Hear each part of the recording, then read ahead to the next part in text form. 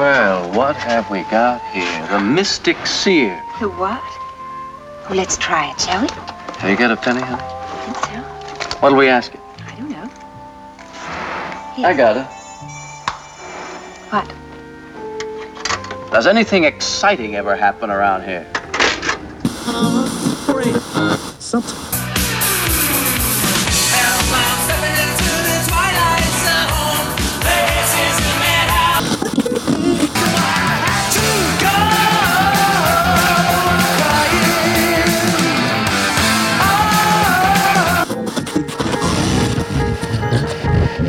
Come on, we're gonna go for a joyride.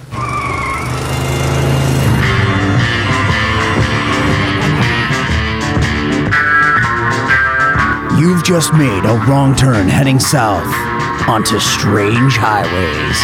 Enter Death's waiting room, if you dare.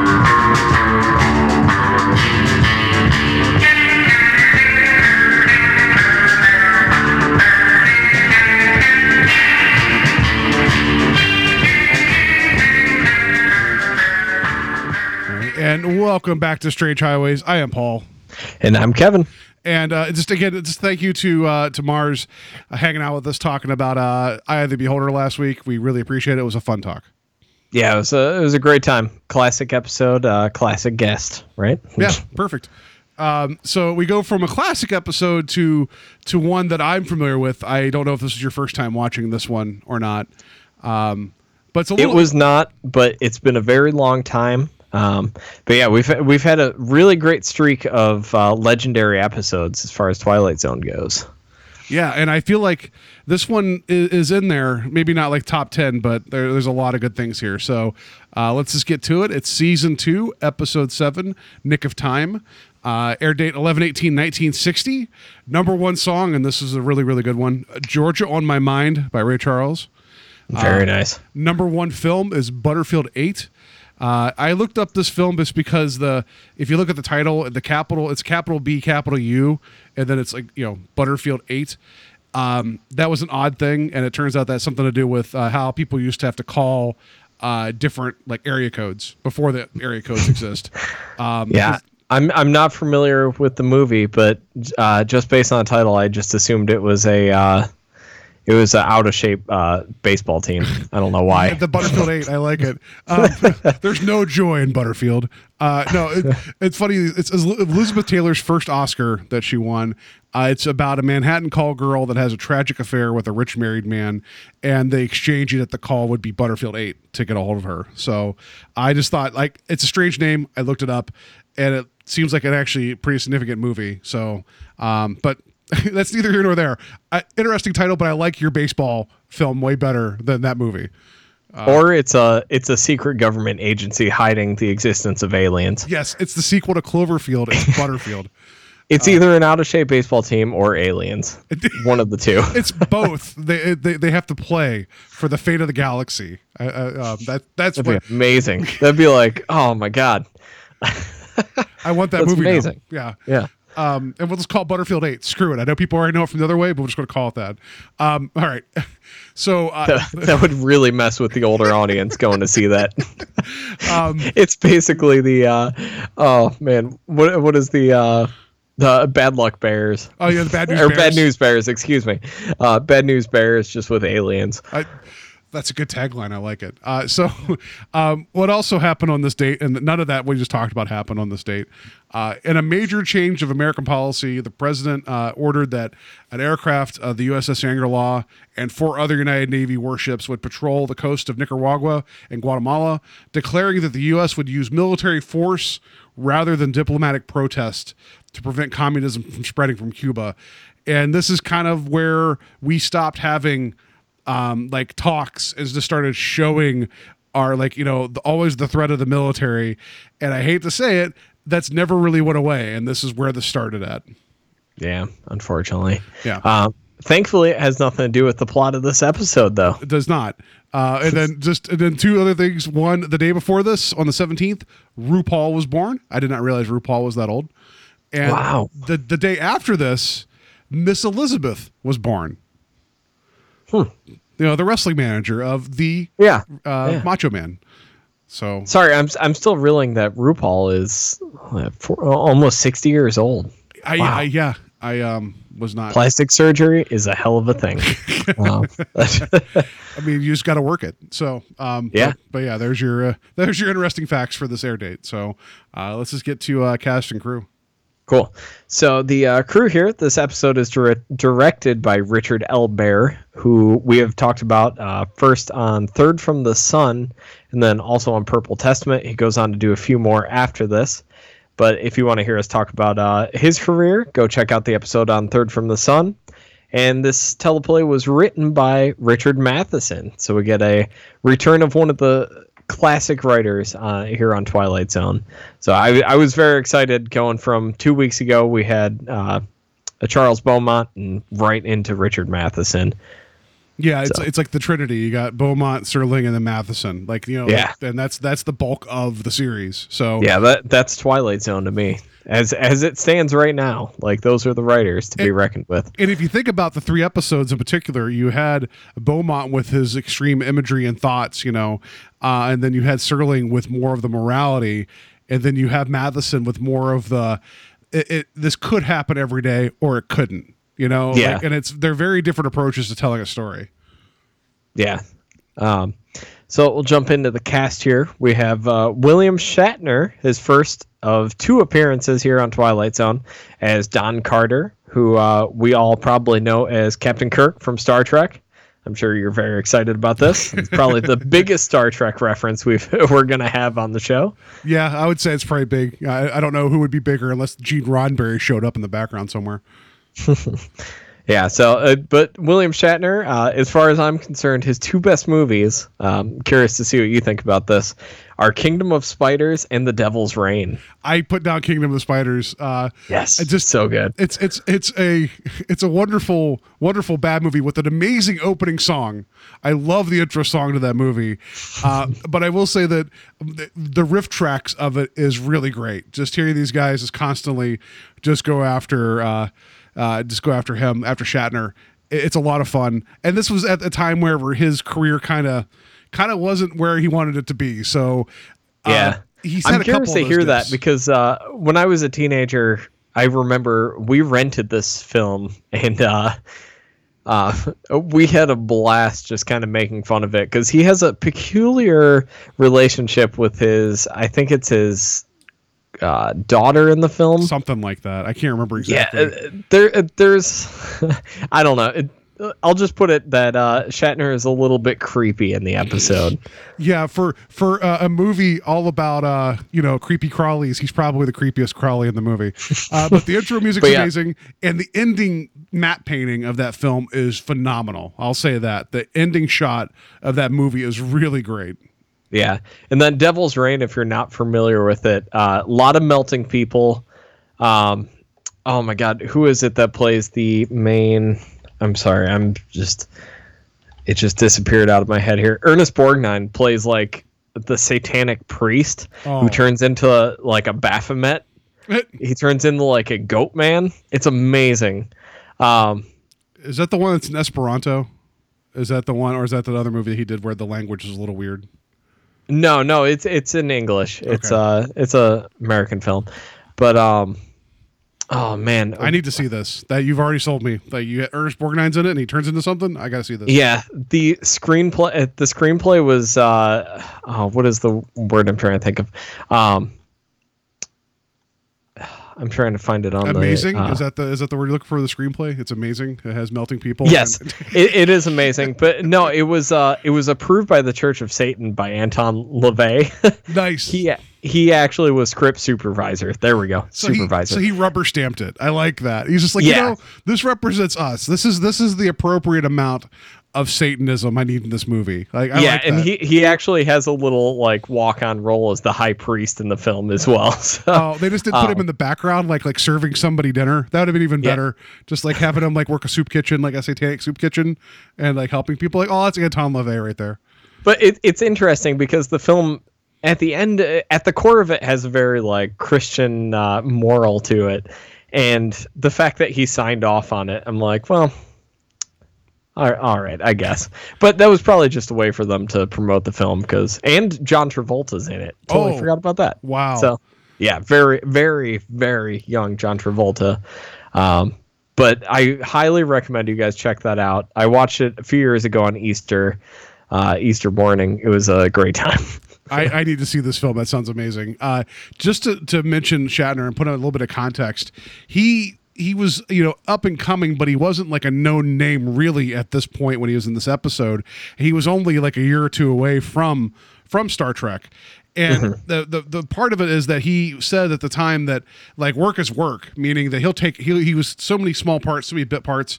There is I'm just going to do the cross pollination here. There's the Roger Corman film, The Intruder. I think that's what Ian was talking about today. Yeah, good. I was going to bring that up. That was made around this time too, and that's Ian's going to be covering that. Sorry, El Goro. That gave away his superhero identity. I didn't mean to do that. Oh, he's going to be mad. Oh no, I'm just going to see a shadow of a bicep and a mustache, and I'm just going to get smashed. I'm sorry, a beard. And now he's even angry. Oh no! It's like this is my last episode of Strange Highways, and it's been fun. I will be dead. But he's covering that for Talk Without Rhythm. So it's like interesting that he's picking Shatner around the same time that we're running into Shatner. And as soon as Star Trek hit, that was big. But then he kind of had this other falling off point again, where he was actually living in the back of a truck. Because he had no one would cast him because they thought of him as Kirk. So you end up getting things like Kingdom of the Spiders. You end up getting like The Devil's Reign. You end up getting these odd parts because people just didn't see him other than Kirk, and there was that weird stigmatism. And it was around when he started doing like T.J. Hooker and getting back into doing other things and doing some of the Star Trek motion pictures to kind of show like, hey, he's capable of having a little bit more range than maybe they thought he did. I don't know what that says about my taste, that my favorite roles of his was when he was living out of a van. Well, I think desperation sometimes makes, interesting decisions, right? Like as much as you could say that Nicolas Cage is batshit crazy because he needs money right now, he is doing some garbage, but he's also doing some really interesting things sometimes because he needs the money. Yeah, he's also doing Drive Angry. Yes, so. Which that's a surprisingly good bad movie, Yeah, so, yeah.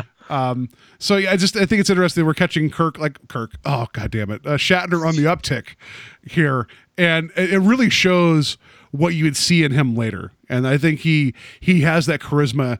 He has a really good look. Like a young Shatner is a very, very striking man, And and we'll talk about his performance in this. I think it. Very different from a lot of times you see him acting. Like I think he puts in a really good turn in this episode. Yeah.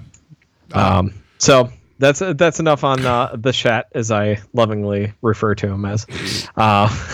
Bill Shat. Yes, Bill Shat. So next up we have Patricia Breslin as Pat Carter, his newlywed wife in the episode. So interesting backstory on her, especially if you're from Cleveland. I don't know if you found this. I did. This is interesting. Her first husband was David Orrick McDiarmid, if I can pronounce anything tonight, who was a director on The Twilight Zone, which we've discussed already, The Execution, and A Thing About Machines that we just talked about this season. Oh, weird. I didn't know that.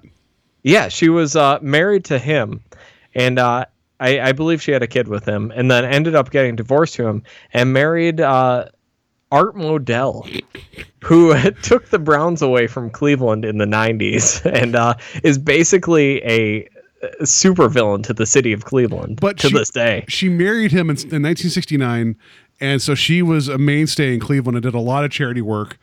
She helped open the Hospice of the Western Reserve, which is a really big deal, So she did do a lot nothing of good. Bad on her. Yeah. Like she married Art the devil. Modell is basically Lex Luthor to Cleveland.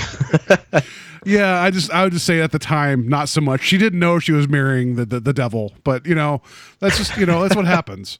Yeah, I'm not even a sports fan, and I hear the name, and I'm like, ooh. Yeah, right. Because it was such a black eye on the city, right? Because people wanted to keep the team, and he's like, well, financially, we maybe.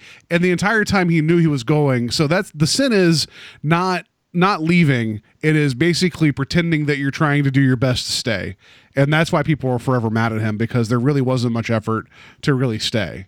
You know, So and- if you don't know the story, he took the Browns and basically moved them and started the Ravens. yeah. So And then 2 years later, they won the that's Super the Bowl. story. Yeah. Yeah. Yes. And so, yeah. Very frustrating for our city before the Cavs started winning championships. But but sports, neither here nor there. But yeah, she was in one other Twilight Zone episode. I wasn't really familiar with much other of her work. I don't know if you had anything else. No, it's just that side note, like when we get to this later, Matheson is sad that she wasn't available to be cast as William Shatner's wife in Terror at 20,000 Feet, or whatever the title of that episode is, the one with the wing walker. He really wanted her to come back as the wife, kind of as a nod to have them as a couple again. Like, Well, if I'm not mistaken, like he plays pretty similar, a pretty similar character to this one. yeah, but I would like the idea if it was the continuing story of Don Carter, you know, like after this he goes and gets on a plane and things don't go so well there. Just super paranoid all the time. Right. So yeah, that's all I have for her. She, like, the moment she married Modell, she kind of just stopped acting. So Yeah. Well, I would too. Yeah, Dude right. probably had a ton of money. Yeah. But yeah, I thought it was interesting because he probably was set up with her through David Orick McDiarmid, just being as he directed 2 episodes of Twilight Zone. So I just thought that was interesting. That is. Her ex-husband. Next up, we have Guy Wilkerson, who is the credited as the Counterman. He was a pretty big Western character actor, and this was his only Twilight Zone episode. And he loves country fried steak. I'll say that. He definitely does. He is such a ham, and I love him in this. But I just wanted to mention he was born December 21st, 1899. Wow. I just, I mean, that makes sense because, like this was 1960, but the fact that he was born in like the last days, of the 1800s, that's, and he's, we're watching him on a TV show. It still blows my mind. Yeah. Next up, we have Stafford Rep, who plays the mechanic. Did you have something else on I was so Guy upset Wilkerson? I hit Sorry. my microphone. I was just like, bam, I'm angry at this. I was just blown away. Yeah. All right. Yeah, we have Stafford Rep as the mechanic, who most people know him as Chief O'Hara on the Batman series. That was probably his biggest role. Mm-hmm. And he was on 2 other Twilight Zone episodes. So other than that, just popped up in a lot of TV, a lot of Westerns, the typical fare. Yeah, he would end up in an episode of Star Trek opposite Kirk Shatner. This is not a joke. I keep doing that. I apologize. The Shat, Paul. He ends up working with The Shat of Truth. with Bill Shat. So yeah, I think it's just interesting that there's a lot of Twilight Zone that ends up later in Star Trek. So there's just more paths crossing. Well, it's 2 of the biggest TV shows ever made, Yeah. It's a lot of actors, I'm sure, made a lot of crossover, as we've seen. And then there's one other person I was going to bring up. I don't know if you caught on to it. Walter Reed, is that who you're going to mention? No. Oh, then who's the other person you're going to mention? Robert McCord, which I think you have brought up before in this Oh, episode. Yeah. He is the actor that pops up in... I'm trying to think how many it was. He was in 32 episodes of The Twilight Zone as background character. That's right. I mentioned him in A World of His Own, the one with the actor. World of Difference. Yeah, World of Difference. 'Cause Yeah. It was the first time I noticed that he was like in 32 episodes of The Twilight Zone. So I did not pick up on that. But I did. Walter Reed, I don't know if you have anything for him. He was do not. the desperate man with the desperate woman at the end of the episode that we'll get to. I just want to mention him. Because he was in an episode of everyone's favorite show, Hawaiian Eye. There's another one right there. Yes. Yeah. I liked last week explaining to Mars. It was like, there's a show that I can't get that I think is amazing that everybody is in. Yeah. They're like, okay, sure. Yeah.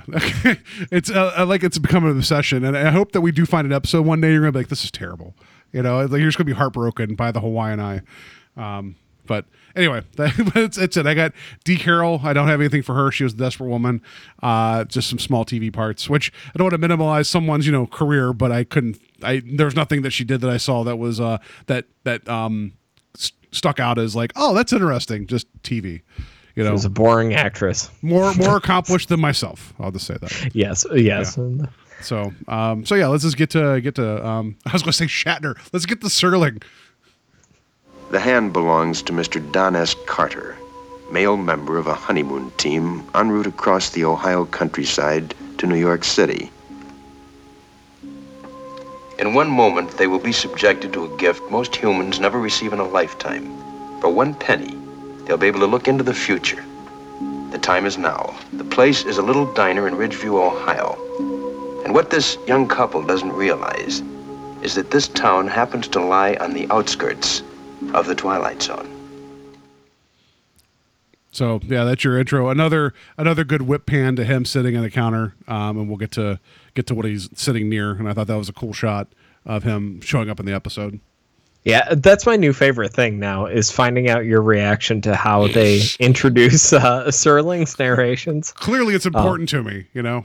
No, it's fun. It really does it kind of sets the tone for the episode because if they get a little bit more outlandish with it, it means it's going to be a little bit more of an outlandish episode, you know.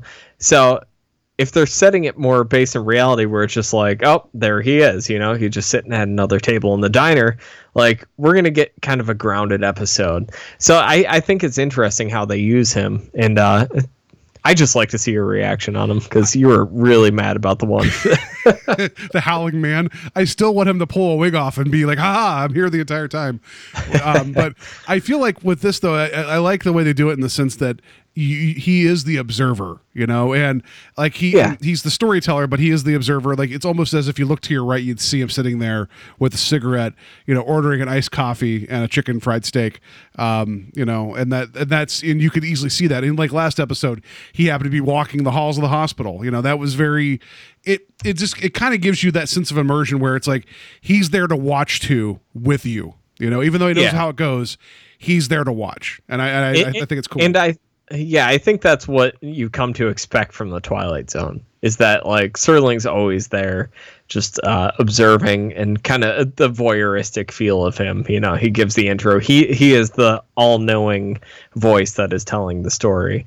And I think things like this are the best intros that you can have where he's just on set with the characters. Yeah. Because I mean, sometimes just physically it's impossible, I guess, is due to like scheduling. Yeah, but you know what I mean. Yeah. Where seemingly on set with the characters, not physically, I guess. So yeah, I appreciate the intro. I give it a 5 out of 5 intros. I don't know what that means. So I guess we'll just get started with this. I'll start off here. So we end up with the beginning of the episode. You see a tow truck pulling a car that happens to have Don Carter and his wife Pat Carter. They're just, you know, being pulled into town. You find out that their fuel pump is broken, and you find out that this is a time when cars break down when you just look at them funny, and everyone seems to be okay with that.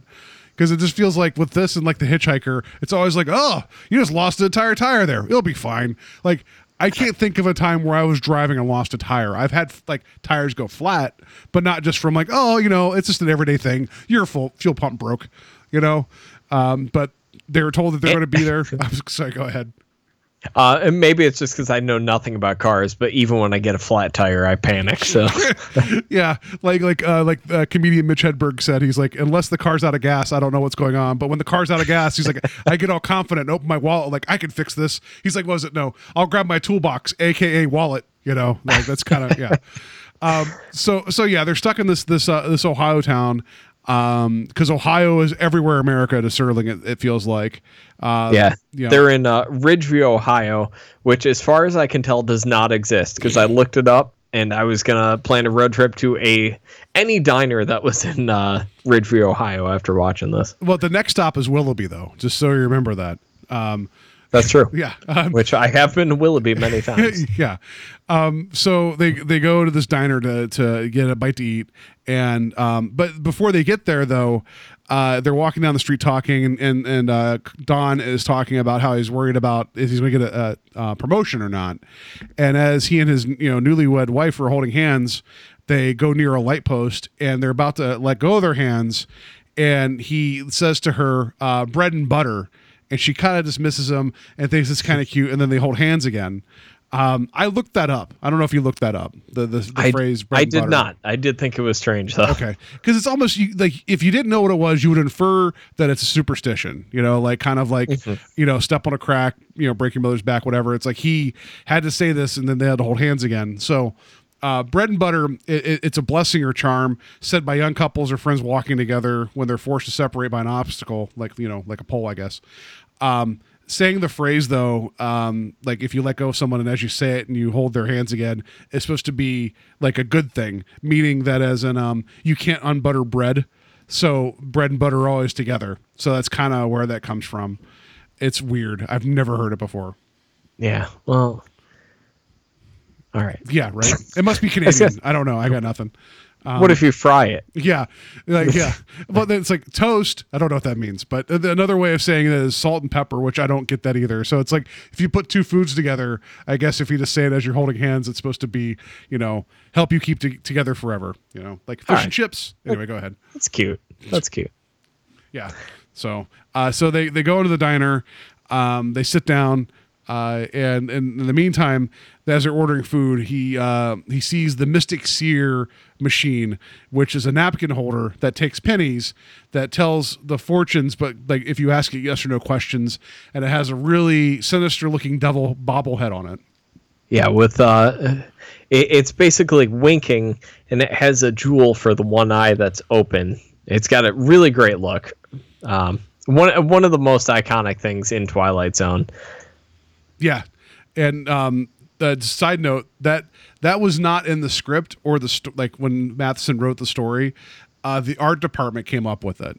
So that was a nice little detail that they came to the table with that wasn't even initially in the script. And I think that it actually helps the story so much more because you have a face to, whatever this is to look at. And I thought that was kind of cool.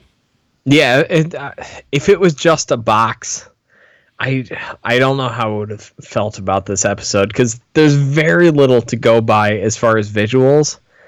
And, most of the time you're just reading paper slips because the fortune teller spits out answers on cards. So when you ask it a yes or no question, it gives you stuff like basically Magic 8-Ball answers. And if all you were going by were the cards, this would have been a really, really boring episode to look at. The story's interesting and everything, but like, I really think that the art department adding that devil head on the top of it, that's a huge part to this episode. Yeah, because you have the one eye open, it's like winking at you, and it's constantly grinning, and having the spring on there. Because I was going to note, I liked it whenever Don goes to ask it the first question. Before he asks the question, he actually tips the head to where it bobs back and forth, saying yes, almost like as in like I know the answer to this, and I kind of like that. It was like a nice little like I don't know if that was improv or what, but it was kind of cool to give that thing some kind of motion where he's like, I already know that this is going to be a positive answer, and I thought that was just a nice little touch on the rewatch. But it also kind of tips you in the direction that Matheson wants you to go. Like you can take this episode in one of two ways at the end, and we'll get to it. But he's kind of setting you up with having the devil on there as a preconceived notion that like this machine is not good, and I can kind of really appreciate that. It just it sets an atmosphere for this episode that may or may not be there. Yeah. And I'm trying not to spoil the ending yet, but yeah, it's. I think it was a really good touch adding that thing. I feel like this is a story, and as we go forward with this, I feel like this is one of those episodes that actually ages really well in terms of the concept of you're asking an object for an answer, and it's giving it to you, and then the ending that we're not getting to yet is one of those ones again where it's not technology dependent and it's not like effects dependent. So I feel like this one has zero legs. Special effects in this episode. Yeah. Zero. other than seeing Shatner. Yeah, I was going to say Kirk again, running across the roadway, but we'll get to that in a moment. But yeah, he's asking questions.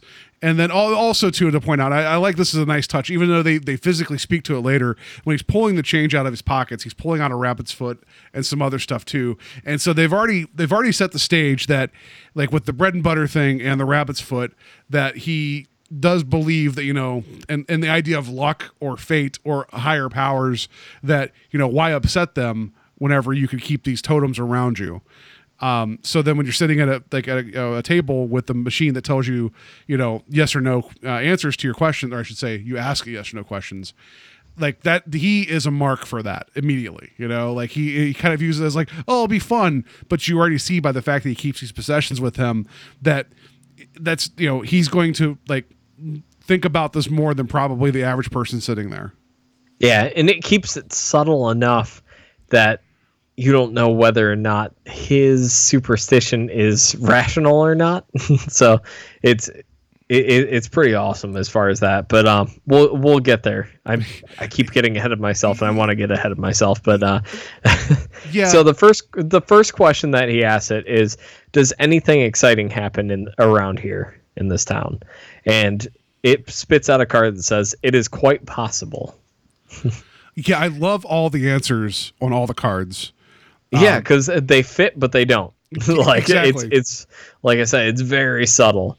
So the next question he asks it is, am I going to be promoted?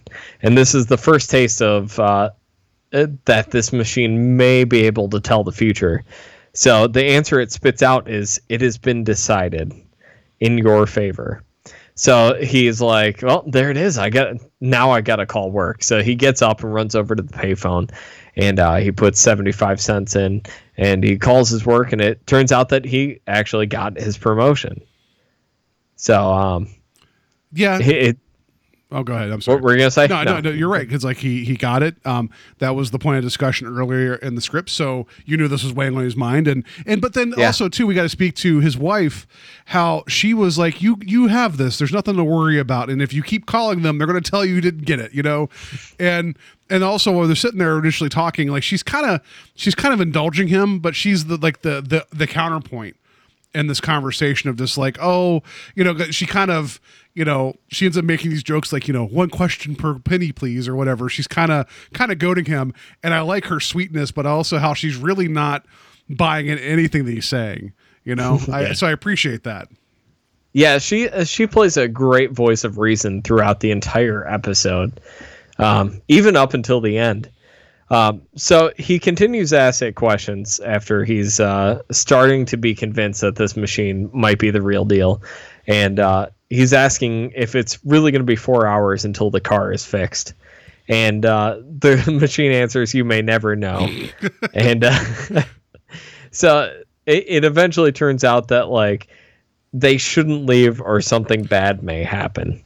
So he's convinced that they shouldn't leave until he starts asking it what times they should leave, and it comes to 3:00. Well, he asks. He's like, "What happens at 3:00?" So he specifically says 3:00 to the Mystic Seer.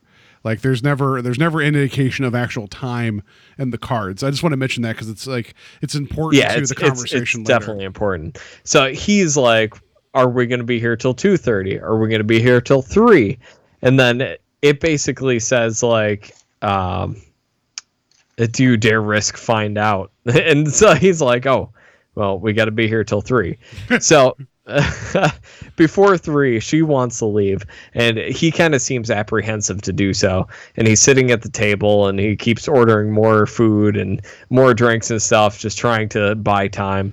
And she's like, no, it's time we go. And they end up leaving. And this is when you finally find out that he kind of officially, you see the rabbit's foot before and you get the bread and butter thing, but he addresses his superstitious tendencies. And he's like, don't you think something weird was going on with that machine and everything? And she's like, no, it's just a machine. And then we get line that's I think you know what I'm going to go into. Yeah. That is very of the time. That would not happen now. I don't know if you want to go into that. Well, because basically he's like, I'm superstitious, which is like worse. It's almost as bad as marrying an alcoholic. And I'm like, I don't know about that, but Yeah, I don't know. But then she says something to him, and he's like, like, don't treat me like I'm some type of retarded child, is what he says. And I heard that, and I'm like, whoa. And it was so quick. And I almost snipped it out to use it for the very end of the episode because it's such a blunt statement that I'm like, I can't believe they said that. However, I was reading about the episode, and someone wrote in to Serling saying, hey,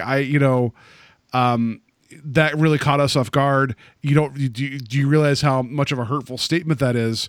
And I'll read this just because it is of the time, but they're trying to make a point to Serling. They said, if only you knew how much the statement hurt, couldn't you have used a different sounding statement? I have a feeling we are not alone in feeling this way. We have a retarded darling that God sent us. And that's what the letter says. So they were upset that the word was used, but then they used the word describing their situation. So I don't know how I feel about that. But Serling, like, he read the letter and immediately wrote back this big apology saying, I didn't write the script. However, I'm going to, do my due diligence in the future to be aware of any potential things like this again. So he really got bothered by it. Oh, well, that's good to know. Yeah. Yeah, it happened. It's one of those things, we're watching a show from 60 years ago. Like, it's going to happen, but it's interesting to know that even at that time that people were starting or were sensitive to that and everything. Well, just the idea of like a mentally handicapped child, like you straight up say, well, you're treating me like that. And then there's someone watching that has that situation. It's like, I could see how that would immediately just like be like just a shot, and yeah. It's no racist clock like Mr. Beavis has, but it's wow. it caught me off guard. Yeah, definitely. So after that, they're walking across the street, and Pat almost gets hit by the car, and Don pulls her out of the way. And he looks at the clock, and it's like a minute before 3 o'clock, if I'm not mistaken, or was it 3 o'clock exactly? It was around 3, but like they go to cross the street, and there's a truck coming, and he's like, oh, we could make it, as the truck's not stopping, and then he pushes her forward, and then there's a car in the way. So I began to ask the question of, was it really fate? Like that was like controlling this, or was it just because he was wanting to be like, it's almost 3 o'clock, something bad's going to happen, let's just run across the street, as opposed to standing where you are and letting all traffic pass. But because it almost felt like, not that he was shoving her into traffic, but it's like you really miscalculated the travel speed of what was already in front of you. Yeah, and I kind of took it as like his headspace was not. He was not there at the moment. Like his mind was preoccupied with this mystic seer, and he was not thinking and just kind of running across the street. I didn't necessarily take it as him trying to like tempt fate or anything. No. He was just not there at the moment. Yeah. So then we get to the commercial break. We come back. They're sitting on a bench, and she has like her head in her hands, and he's like, "Oh, that was quite a shock, wasn't it?" It's like, yeah, you just shove her into traffic, And so then they're talking, and they start walking back through the park again. And for an episode that doesn't have much movement, because I don't know how you'd shoot a lot of the interior scenes, there's some decent stuff through the lattice work of the diner, moving with the people as they're sitting down. There's not a lot you can do, and this isn't that kind of episode, but there's a really nice pivot of the camera as they're talking, and the camera moves behind them. And he's like, well, maybe we should go back. And she's like, what are you talking about? And then you see the diner in the background between the two of them. Like they're looking forward, and it's separating the both of them. And it's a very good visual cue of like, that's the thing that, that's drawing them back, but it's also dividing them. Yeah. Well, it's interesting they pulled Richard Bear for this episode, because he is somebody on Purple Testament and Third from the Sun, where I think he has a pretty good visual flair to his directing. So I'm surprised they even pulled somebody like this to do the episode, because I feel like this episode lies on the idea alone, and I don't think it necessarily needs that visual flair, but yeah, it is nice when you get those few moments in this episode. No, I agree. I was just he actually wasn't the original person supposed to direct this either. Whoever was supposed to do it originally, I forget what happened, but they suddenly they couldn't do it, so they called him last minute, which is kind of interesting because he was called in last minute to film for the Purple Testament. And because and that, so it's just kind of like how it all kind of goes forward. But so again, this is it's a serviceable. I'm curious his next couple episodes if he got pulled in last minute. Right. Like, maybe he became a staple on the Twilight Zone series just because he was the only one available. Yeah. They used to call him Bare Minimum. That's what they call him, Richard L. Bare Minimum. No, Poor Richard. No, it's like, I mean, I'm like, in terms of directing, there's like I'm actually happy that there's actually exterior shots here because we know that we're watching budget this season, and the next episode really speaks to that. And we'll talk about that at the end, just for a second. So it's nice to actually see an outdoor setting again for a moment before they went right back to the diner, because a lot of this has felt like it has been very claustrophobic, but a lot of that's been dictated by budget. And so this felt more in line with the first season in terms of you get a little bit of movement, and you get a little bit of interaction, but there's not much dynamics to it, and that's fine. That's not this episode. It's the strength of it is the story, the ambiguity. Yeah, that's what I would say. I would argue that there's not really much call for it in this teleplay. No. Like this is barely something. This is something that should not work on a visual medium. Be honest. Yeah, that's true. Like if this was a radio play, it would actually still work really well. Yeah.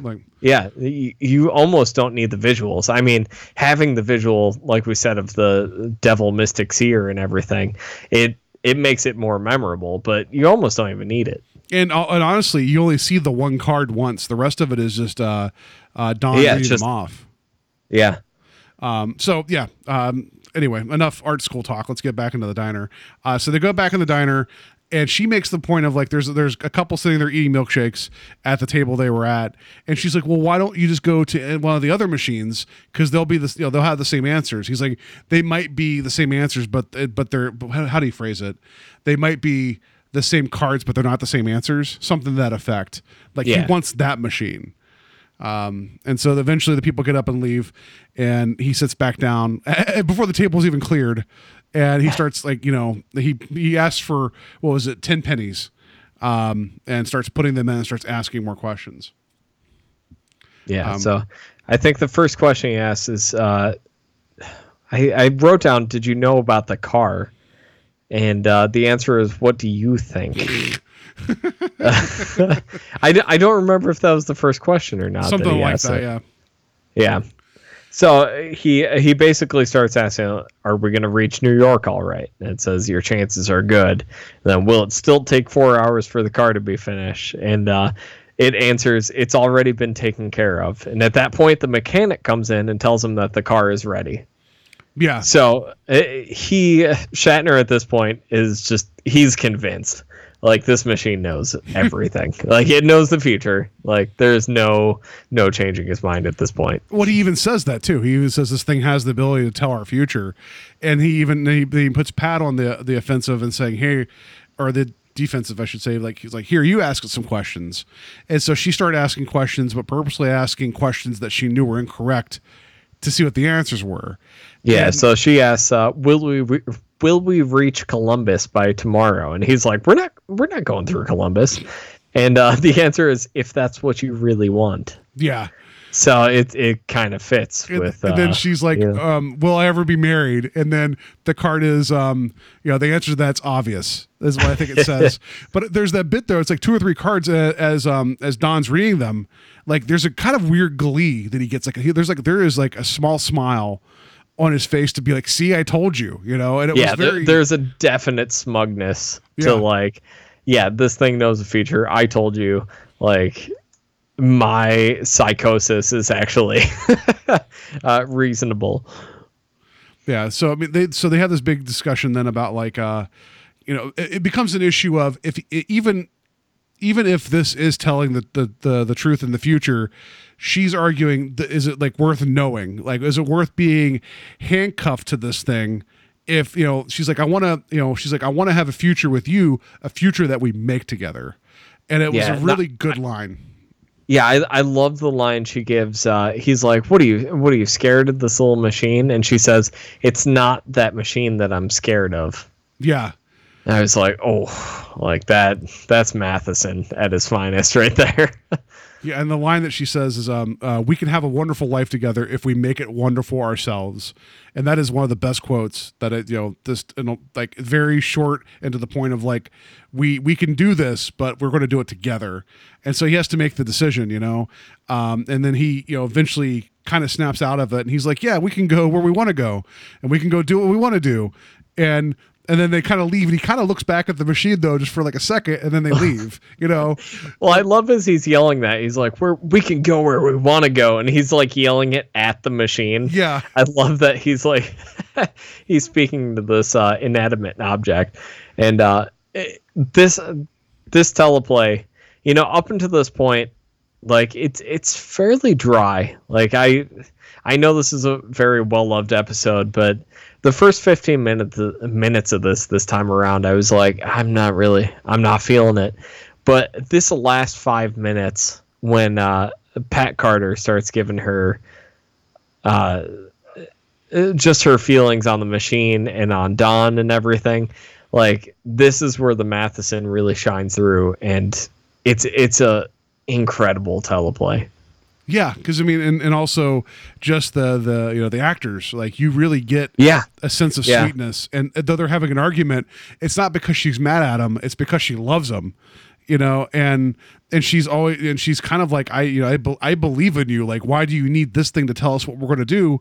It's like, it's almost like we've made these good decisions so far together, and it becomes, and it's very, you get what's going on, but just the way that it's being presented, it feels like a very actual conversation to be had and not a TV conversation. And there's a difference.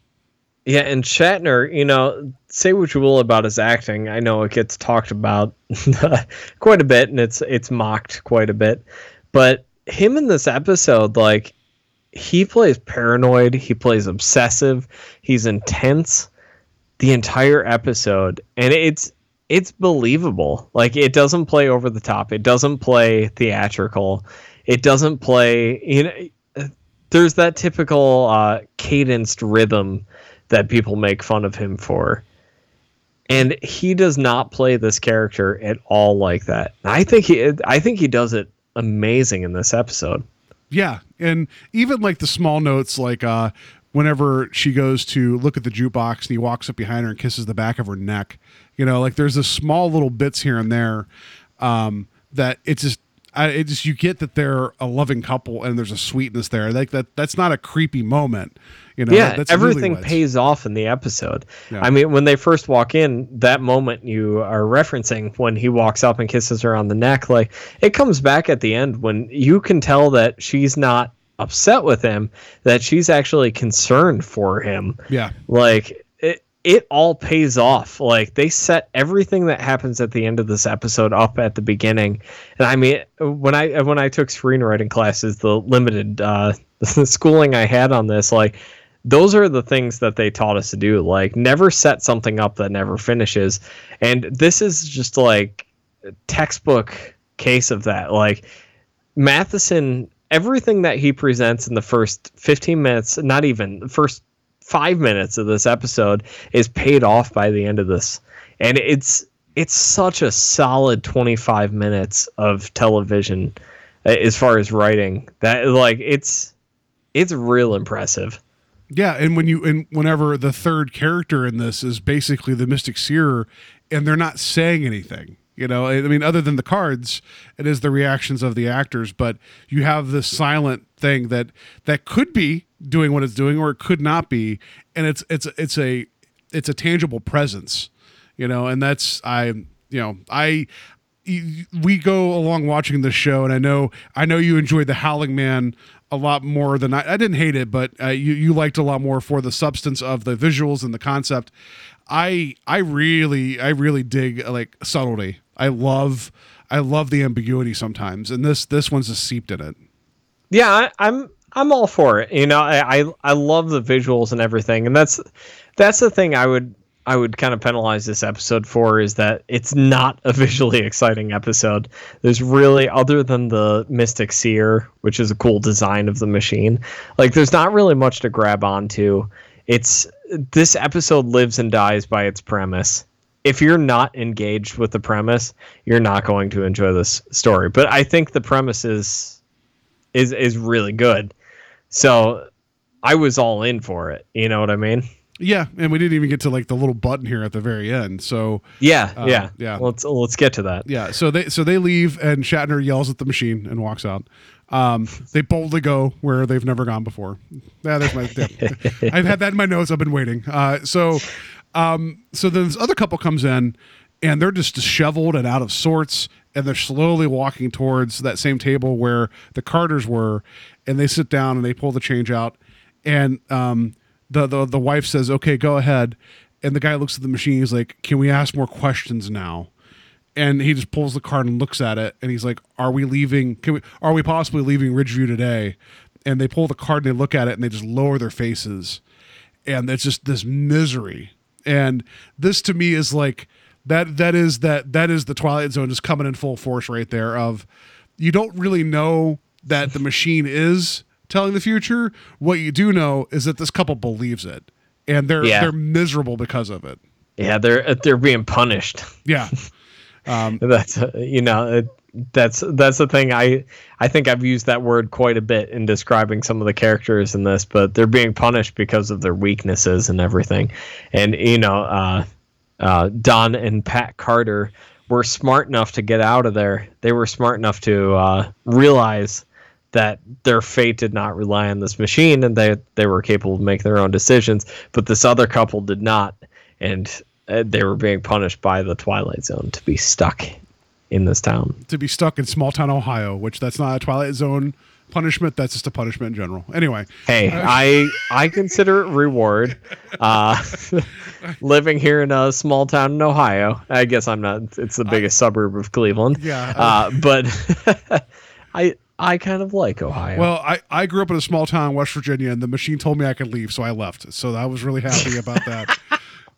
And so I never looked back. But I just dig this because it's like, not that I sometimes have problems with paranormal stories where the rules are loose, but something like this where it clearly is paranormal, or it could be, but you could look at it completely like, well, these cards are in an order because they are produced in a factory and they're placed in this machine, and it's just up to the person pulling them out. And it's up to them to read into what's going on, or this thing could have some type of power, and it's just like, and either answer's right. And this is one of those times where I'm okay with that. Yeah. And I've talked about that quite a bit, where I like that you can kind of bring your upbringing and your beliefs into it. And I don't necessarily believe in a lot of supernatural stuff. So I like to believe in the latter, or the fact that this machine was just put together that way, and that there is no supernatural, but based on what you believe and how you perceive the machine.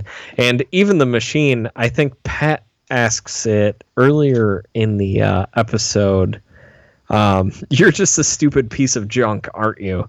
And it says, it depends on your point of view. Yeah. Yeah. And I was like, that's the entire episode right there that the machine just answered. And I really appreciate those episodes because, you mentioned that this episode stands the test of time because of that. And it's one of those things where anyone that watches this from any point of time, whether it was in 1960, whether it was a rerun in the 80s, whether you're watching it on Netflix or Blu-ray or something like we are, like, those elements will never disappear, and you'll always be able to make that decision for yourself. Yeah, but the further we go on, there's still these trappings, and this is me getting on my soapbox for a second, of where people take coincidence and they treat it like it's fate. And this is the, you know, the epitome of this, where the answers are very ambiguous, where it's like, oh, well, that's what that means. And you see this still happen now. Like, I was even talking about this at work recently, because, you know, in corporate America, we're all about taking these profile tests to see how we are in the workplace. Like, oh, this person's this type of personality, this person's this type of personality. And the one that we use is associated with colors. And so people will use shorthand of like, you're this and you're this. And I look at it, and some of the attributes that are in all of them feel like things I could be any given day of the week. So I don't like, so I'm not saying that there isn't a thought process there, and I can see some of the approach where if you can identify how someone prefers to interact, I think that's a bonus. But whenever I feel like, you know, you catch me in a bad mood, or you catch me with not much sleep, or if you catch me as happy as I can be, I could be any number one of these things, you know? It's the same thing as like astrology. So like we're talking about this at work, and someone's like, what's this? I'm like, it's the same thing as astrology. And everyone's like, oh, well, I'm a Scorpio. I'm like, you missed the point of my conversation. So like, it's just, you know, it's this thing where people want to attribute like, that there's something out there that's guiding them, regardless if it's, you know, good or bad. It's like there. So even if you get a breadcrumb that is possibly one way or the other, you latch onto it. And I feel like Don Carter, you know, was just like, he was ready to have this machine change his life, you know, and that has not changed since this episode came out. Well, you know where my beliefs lay. I don't really believe in any of that stuff. So yeah. I kind of fall on the side of that Don Carter, like you said, was ready to believe this, and that he was going to look at any coincidence that this machine had as it was predicting the future. So, but I could see somebody who's very into astrology and everything, who watches this episode, that would fall on the complete other side and be like, well, you can't take it for granted, you know, like this machine might be actually telling the future. Like, do you have superstitions? I'm not talking as in like you believe karma or fate's going to come get you, but do you have things that you're just like, you know what, I'm not going to do that because maybe something bad happened in the past. You're like, you know what, I'm good. I'm never going to do that again, or something to that effect. No. I have one of recent memory, and it's just maybe it's just the chemical balance, but Kraken was it whiskey?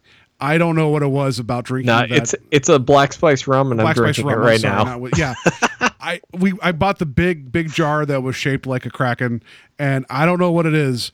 I drank that once, and I ended up having the situation where I had this throbbing headache, and it wasn't a hangover headache. But now anytime I even look at that, I'm like, I'm not having that. Like, it's one of those things where I'm like, it could have been completely unrelated, but I'm like, I never want to chance it again, so I'm not going to try it. Unless you offer me something, I'll probably have it. Yeah, no, I can't think of anything. I am drinking Kraken right now. My head hurts suddenly. I don't know why. No, so that's probably why I'm messing up every word that's coming out of my mouth, but that's okay. Yeah, I'm trying to think of any superstitions I might have, but you live right by a graveyard, and some people would view that as in like that's almost taboo to live beside one. Yeah, and we also have a Ouija board up in our living room from 1918. Like I have very little belief in the supernatural. I've never been proved wrong. I tempt it. Nothing ever happens, and I don't know. It's kind of the X-Files thing where like I want to believe. I love a scary story, and I love the idea of some of it, but nothing's ever happened, and I've put myself in many situations where it should happen. I don't know. So I guess I'm kind of jaded on the whole supernatural thing. So that really goes into some of these more subtle episodes like this. Yeah. Just to bring it back around to the nick of time here. I don't necessarily believe in fate. I think there's choices and consequences, and I think you should have to kind of make the right decisions. You know, you make poor decisions, like you're going to be punished eventually for them. I don't think that's karma. I think that's just intelligence. But yeah, I don't know. There's not much superstition or supernatural beliefs in my life. Yeah, I just and the same is for me, and I it's just but stuff like this I can appreciate, and Matheson I can appreciate. Yeah, and because, I said, like I love a good supernatural story. Like most of my favorite horror films are ghost stories. So like, not saying that like I'm just gonna write off anything, and I love asking people about ghost stories, and I love asking people about weird stuff that happens to them, just because I like to hear the stories, and I want to know, but like I never have anything like that happen to me. Yeah, I always just kind of chalk it up to if something's weird going on, there's probably something I don't understand that's happening near me, and but it just I just wanted to speak to the idea of there is an independent object that's performing a function that you're really reading into, Even Pat Carter in this episode, his wife, she gives the explanation like, you were the one that gave it a time. You're the one that's being specific. You're the one that's setting this thing up.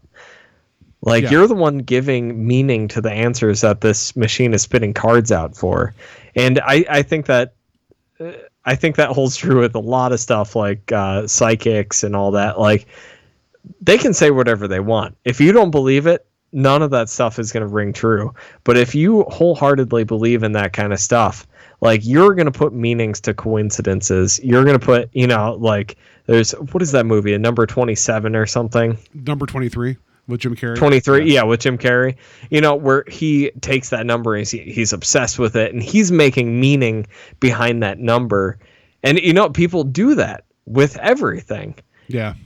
And it's like, that meaning's only there because you're giving it meaning, which I guess if you want to get deeper with that, does that make it any less true or not? If you're giving it meaning, like, does it have any less power than things that are like actually true? I don't know, but it's a rabbit hole to go down. Yeah, I know that's fair. Did you have any other notes about the episode proper? I just wanted to, like, no. Right, stop that. No. I could go on about this forever. I just, this will kind of be the snake eating itself a little bit, it's just, because you ultimately, if someone has a mindset of what they want to accept and not accept, regardless of your mindset, it's a hard thing to overcome, right? And that's really, and so I know what I believe. If it's true to someone else, like, can you say that it's not, it's not true to you, but it's helping them, or it's true to them? Like, how are you to say, like, it's not real? Yeah, I mean, I have science. It's the same problem I have with, like, religion, Like, how am I to tell somebody that, like, their faith, like, I'm not religious, but if it's helping them, like, who am I to tell them that their religion is not real? Yeah. It's the same as this. Like, who am I if your superstition in this episode is leading, if it's leading Don to do these things, like, if I don't believe that's real, but it's actually affecting him, like, who's to say it isn't? So, yeah, I guess the snake eating itself is a good comparison there. Yeah, I mean, the other comparison I'd throw out real quick is like the Last Exorcism. Even though I don't really care for the last third of that movie, you have this guy that's going around saying a lot of people think that this is true because they believe it to be true, so they're going to be doing weird things and believe they're possessed whenever I really believe they're not. And that becomes that whole, like, but then the one time, which that's 2/3 of that movie is actually pretty good, but that's kind of that whole, like, reality versus perception that they get into. And I'm sure this is not the only episode that we're going to come across that's going to do this. Yep. So the only other thing I had in my notes, I really enjoyed, Matheson kind of had two explanations for the title of this episode. One is that Don and Pat kind of get out of the city in the nick of time. And then the other one is that people can become a slave to time, and it kind of nicks into our life, like it cuts into our life. Yeah. So I just the duality of the title like that. Again, Matheson, just a class act. Yeah, I know that I love, because I know he always thinks about the entire package, right? Like, even like the last flight, he wanted just to call it Flight because it was dealing with airplanes and cowards, like. Yeah. So I appreciate, like, even going to, like, Duel, like, you know, his that movie. It's like that name fits so well with everything. And I love Matheson. I'm sad he's gone, but his type of writing really, I enjoy that a great deal. Yeah, he's not gone. He'll always be here. That's true. You're right. He will always be here. I just want to ask you before we get into the twist, is what kind of sandwich is just lettuce and tomato? Did you notice that? That's all I eat. So being on a constant diet and that's, and I can relate with them with when they order a vegetarian sandwich, kind of the health conscious thing.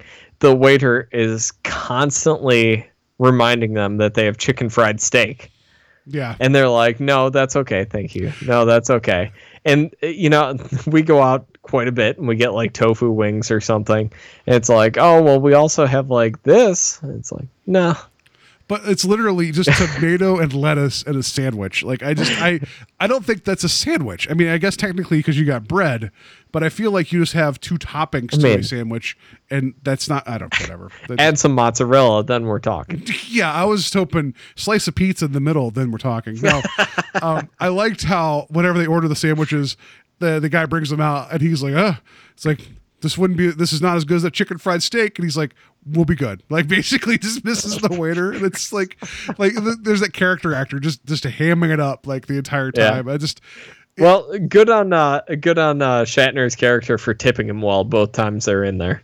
So yeah. So yeah, let's just get to the twist, and we'll see how we rate that.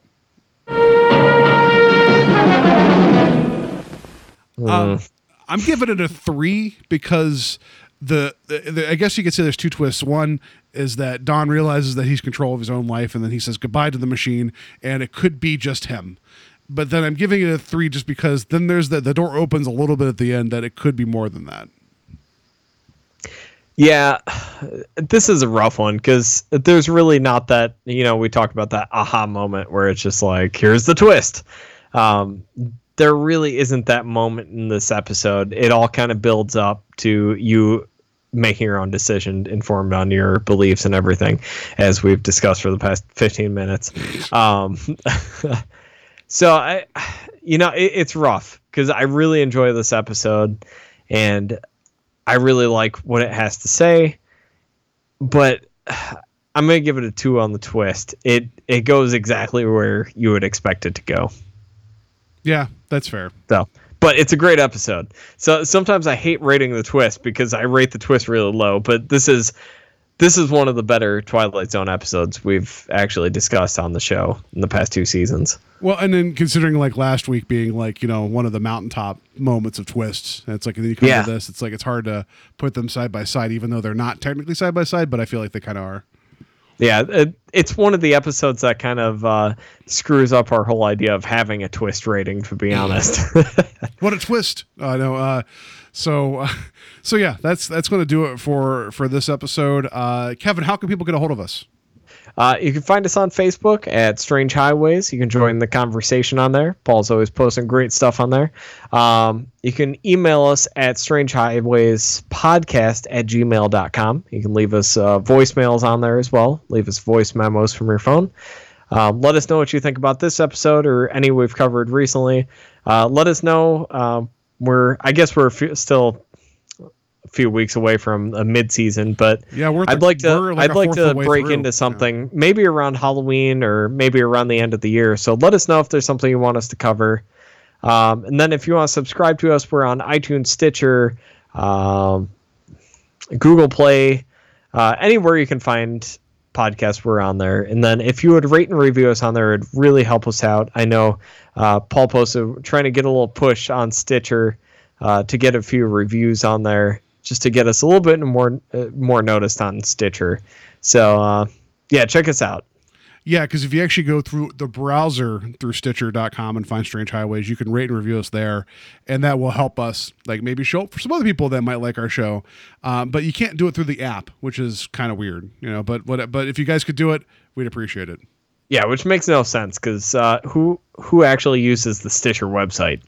I know, like I I can't think of like other than when you have shows sometimes through Facebook where people will post things. I usually just download them to my phone, and I don't use a browser to listen to podcasts generally, but maybe other people do. And Stitcher kind of the audio quality is a little bit degraded on there, so I don't know. I'm not a huge Stitcher user, but I know a lot of people use it. So when I listen to myself on there, I sound terrible and I don't know what I'm talking about. So I'm going to blame Stitcher for that completely. Yeah, I definitely don't sound like I've been cracking all night. Yeah. So next episode is The Lateness of the Hour. Our favorite Inger Stevens is coming back for that. Yeah. So there's no intro. There's no tease for this. I couldn't find one.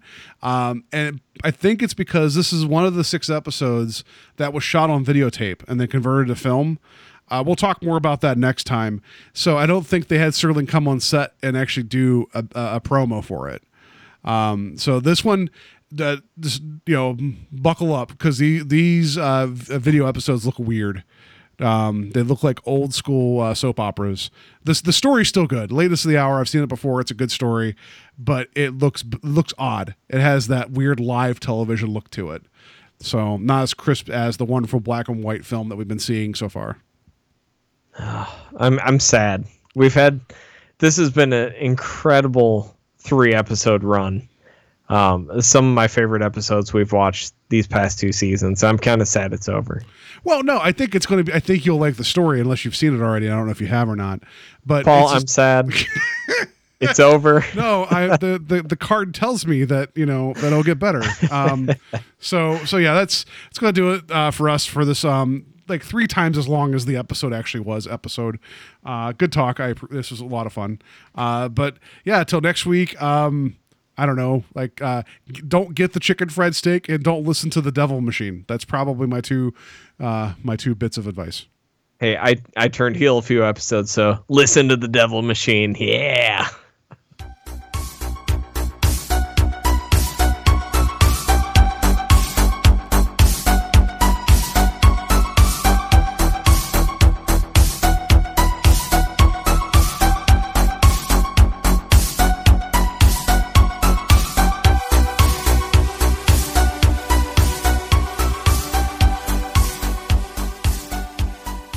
Howdy. Howdy. What'll it be? I think I'll have a tomato and lettuce on whole wheat and some iced coffee, please. I'll have the same. I've got some very good chicken fried steak out there. No, thank you. No? No.